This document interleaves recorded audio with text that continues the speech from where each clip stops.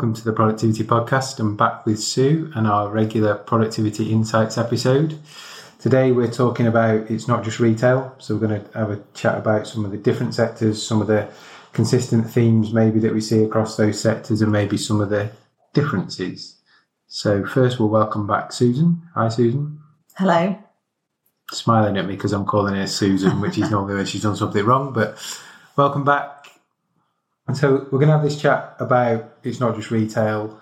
It's probably worth framing that first with, I suppose, other sectors where we've done significant work. We were just chatting off air more than we thought, I think. So contact centres, we've done a lot in across Europe, warehouses, funeral homes, some will be surprised to hear. So there's lots of process involved in that. Quick service restaurants across the world, hospitality across the world, offices. So where there's lots of processing, lots of people keying data, maybe double keying data, treble keying data, copying and pasting data into various systems and homebrew Excel spreadsheets.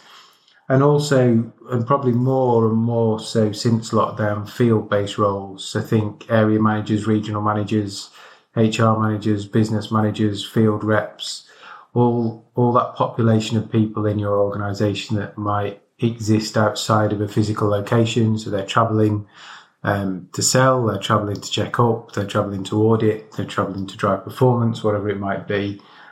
We've seen a massive increase in people looking at those roles, not really from a reducing heads, but maximising opportunity, making sure that they're getting value and they're not just stuck in the car all day driving. You know, we've all seen the work from home phenomena. For those that are on the front line, clearly not an option. But for those field roles, again, we've seen things like admin days creep back in and lots of other bits. So you're a lot closer to the data because that's where your world centres in terms of rethink. We talked about common themes and lessons are consistent across all these sectors. Are there any big things that stand out in your mind? We touched on it a little bit in the last podcast, I think, where we were talking about the upcoming conference and the impact that movement time has. So whether you're looking at a warehouse, which might have people trucking up and down long aisles, equally going up and down the stacks on manual handling equipment and various lifts and things, down to kind of stock movement in stores, or the detailed when you're looking at perhaps somebody assembling a burger or making a sandwich or putting together a cup of coffee when they're in a quick service restaurant where kind of every second counts. And although the times involved might be very different, so, you know, the movement time making a sandwich is a lot less than the movement time going on a forklift truck down a big aisle, the principles are the same because actually it's all potential dead time within a process that isn't necessarily adding value. I agree. Another one that's probably a good example is system delay. Yeah. So again, whether I'm in a contact centre and there's a delay in my system, so I pull up that customer reference or whatever it is, through to using a handheld terminal in a warehouse, through to using a handheld terminal in a retail shop, through to the delay of scanning my loyalty app in a coffee shop. And for those that drink lots of coffee, there's probably two brands that are well known that you'll see that now next time you go into. They're all variations on a theme, but actually come back to, I suppose, those three pillars of people, process and technology. Yeah, absolutely. And there's probably very few studies that we do where Wi-Fi connectivity isn't mentioned at some point. You know, signals dropping out is so much of what we do these days is tech-based. And we rely on that to make processes run smoothly. And when it's not happening, it can cause big delays. Which gets us back, I think we talked about it probably a year, maybe even more ago. There's that phase that maybe still exists in some organisations of the customer or even the supplier, if you're not direct to external customers, in their iPhone or Android phone may have more powerful tech than some of the teams. You know, again, Wi-Fi all well and good, but in a world of 5G, where you get free data on your phone, it's as quick, if not quicker, than super fast broadband. So there's an irony in some of the things that you see posted on the likes of LinkedIn with big transformation programs where actually the underpinning technology required, i.e. stable, relatively quick internet, isn't even in place. Yeah, and although you can't guarantee that you've got a great phone signal everywhere because networks vary, and again, the number of places where we work in where there can be a difficult spot, if you're downstairs in a basement, you probably won't be getting 5G. If you're kind of in a warehouse where you've got very high stock density and high racking, again, it's just quite difficult for signals and stuff. So out of those we've mentioned, contact centre, warehouse, funeral homes, QSR, hospitality, offices, and then the kind of extension into field roles and leadership, are there any bits you want to pick out, any specific examples you've got that you'd like to share? I think there's some really interesting comparisons about, at the heart of what a lot of the studies that we do is getting colleagues to spend more time doing the bit of their job that adds value, so movement and system delay are things where they're not adding value, but being able to add value. So I think that plays through in things like contact centres. So how long is the colleague actually talking to the customer, understanding their requirements, giving them the options, then trying to upsell them or whatever it is, versus having to just input data into sometimes slow systems. And that also goes through, we see it in retail. You've talked about slow times when you're serving people to get people's apps up to date or connect to other schemes. But that also goes through to what you were saying about where we worked in offices and where we've worked with field teams.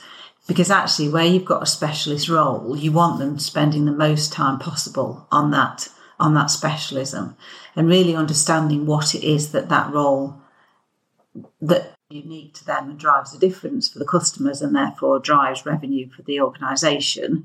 And then how can you stop everything else is just such a fundamental theme of what we do.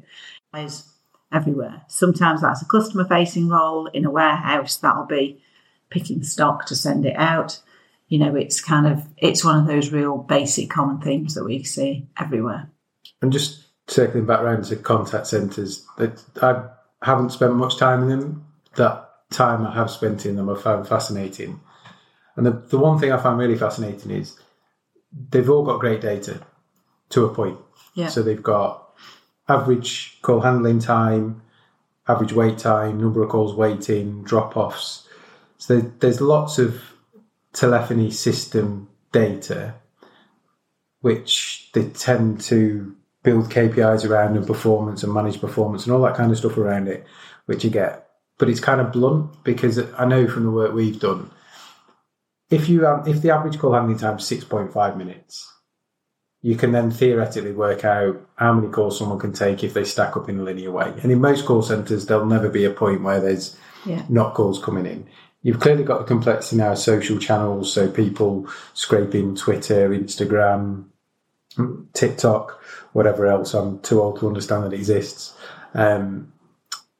Because you want to respond if people are trying to contact you to make a complaint or it's negative, and you also want to kind of emphasise and amplify good comments that are on there to say, look at us, aren't we great?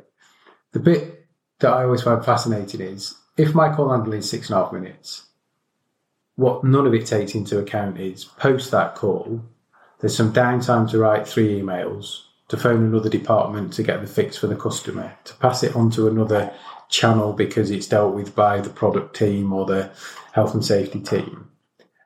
And therefore you've got this self-fulfilling circle that comes back, which is we just need more and more agents to handle the calls because we can't get through the calls, and therefore we get more calls waiting and more drop-off because the 6.5 isn't the end-to-end dealing with the customer, it's the start to end of just the call piece.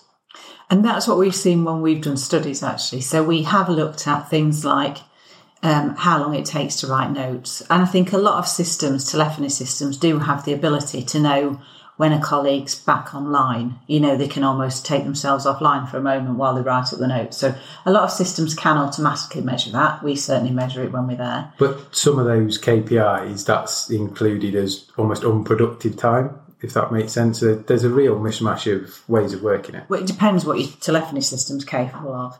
The other thing is when we've done studies where we looked at the number of misdirected calls. So you can have a problem with the way people are, the options. I'm sure you'll have phoned call centres and you think, I don't really know which option I want, where you then end up having to bounce people around between. So we were able to measure all that and what percentage of that was happening and on what sorts of calls. So that was useful. And again, a lot of telephony systems can't pick that up. And it can make it look like you've got a short handling time, but it's just because actually a call came to me and I couldn't do anything for them and I just had to pass them on to somebody else. So that sort of thing's quite interesting when that happens. And from any of those other industries, anything else that stands out for you? I think it's interesting when we look at a sort of time in systems. So, you'll see all sorts of things, real inconsistencies in how people work. And sometimes we've seen that it's where people are working in Excel, but they haven't got there's probably a benefit to having better Excel skills. And I think there's almost an expectation that as people are coming out of education now, that of course they've been taught Excel at school and they've been used to different things, but there is a difference to using those in a work environment, in particular for particular applications. And, we've seen people, instead of wanting to move data from one place to another, which ideally would be automated, but they've been doing it by copying and pasting a cell at a time rather than setting up, lookups or direct links. And you've obviously got then the risk where you copy and paste in that you're introducing errors and that sort of thing as well. So some really basic stuff that you'll see that can, hold people back from being as efficient as they'd want to be, really. I think the other thing to add to that is probably workarounds. So where big systems have come in or fragmented systems are in place and they don't speak to each other that way, this whole undercurrent of workarounds that exist. So it talked about the open kind of double keying, treble keying, homebrew spreadsheets, people having logs to make sure that somebody's put this in there. So we're checking the checker who's checking somebody else. So in a modern world, that still exists and it works, right? There's some very big successful companies that operate that way. But we did a recent poll on LinkedIn and the number one challenge was rising costs. So if you include not just your supplier-based costs, but your people costs in that, you're back to making every second count in terms of stopping that, reducing it, understanding how you can simplify it, automate it, put it back into the system so you've got one source of the truth. So it's interesting that all this is kind of starting to be flushed out yet again. Yeah, we've just done a study where we looked at a process where the systems were integrated, so data flowed from one through to the other, just as you'd hope it would. And then the same process where actually it doesn't, and it requires quite a lot of manual intervention and admin time. And in the one where there's kind of the systems are integrated, their admin time was down at about 3% of time as a total. When you look at it in the one where the systems aren't integrated, 20% of their time was spent on admin. Now, I don't know that all of that was directly attributable to it, but, that massive difference, a big chunk of that is time because the systems aren't talking to each other and having to double enter and move stuff across or set up paper trackers around it. Yeah, trackers, Excel trackers, paper trackers, trackers on the wall. We've seen them all.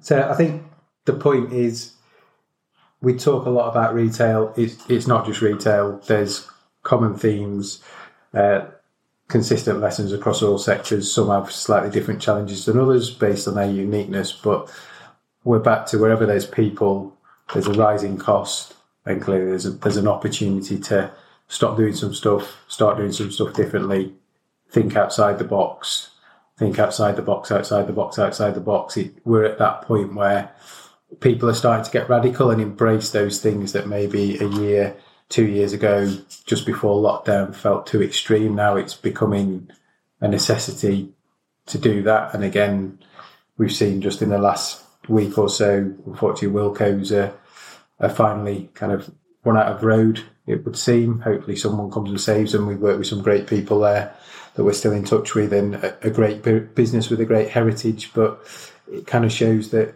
nobody's immune. So if you're not constantly evolving, if things aren't constantly changing, we get involved in lots of conversations where people say, well, there's just too much change. I think I'd probably be worried if there wasn't enough change. Yeah. Rather than too much change, we have to accept that it's always evolving, always changing. So it's got to be the right change, and it's got to then, if you do make a change, you've got to land it properly and move on. Lots of half-landed stuff is a change overload and change fatigue, all that stuff I accept.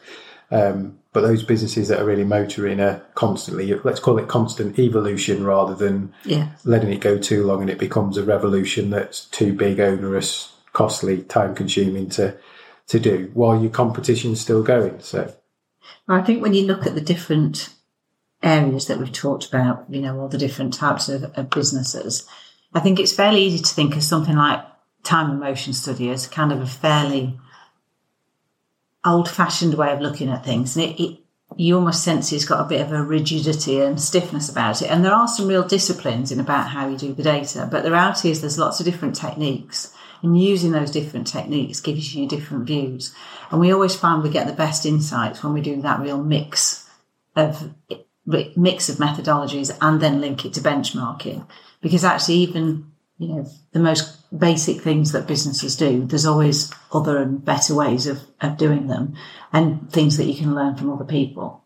And that's, you said you've got to keep changing, to keep moving. You've got to keep evolving your processes and doing what you're doing, because even if you aren't, you can be sure your competitors are, or there's going to be somebody new looking to come into that segment of market and find a different way of addressing that need, whether it's a B2B business or a customer-facing business.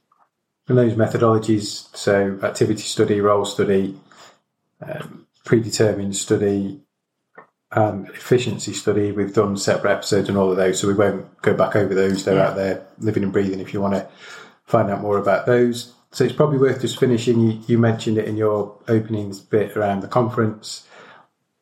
Just over a month to go, over 150 people registered.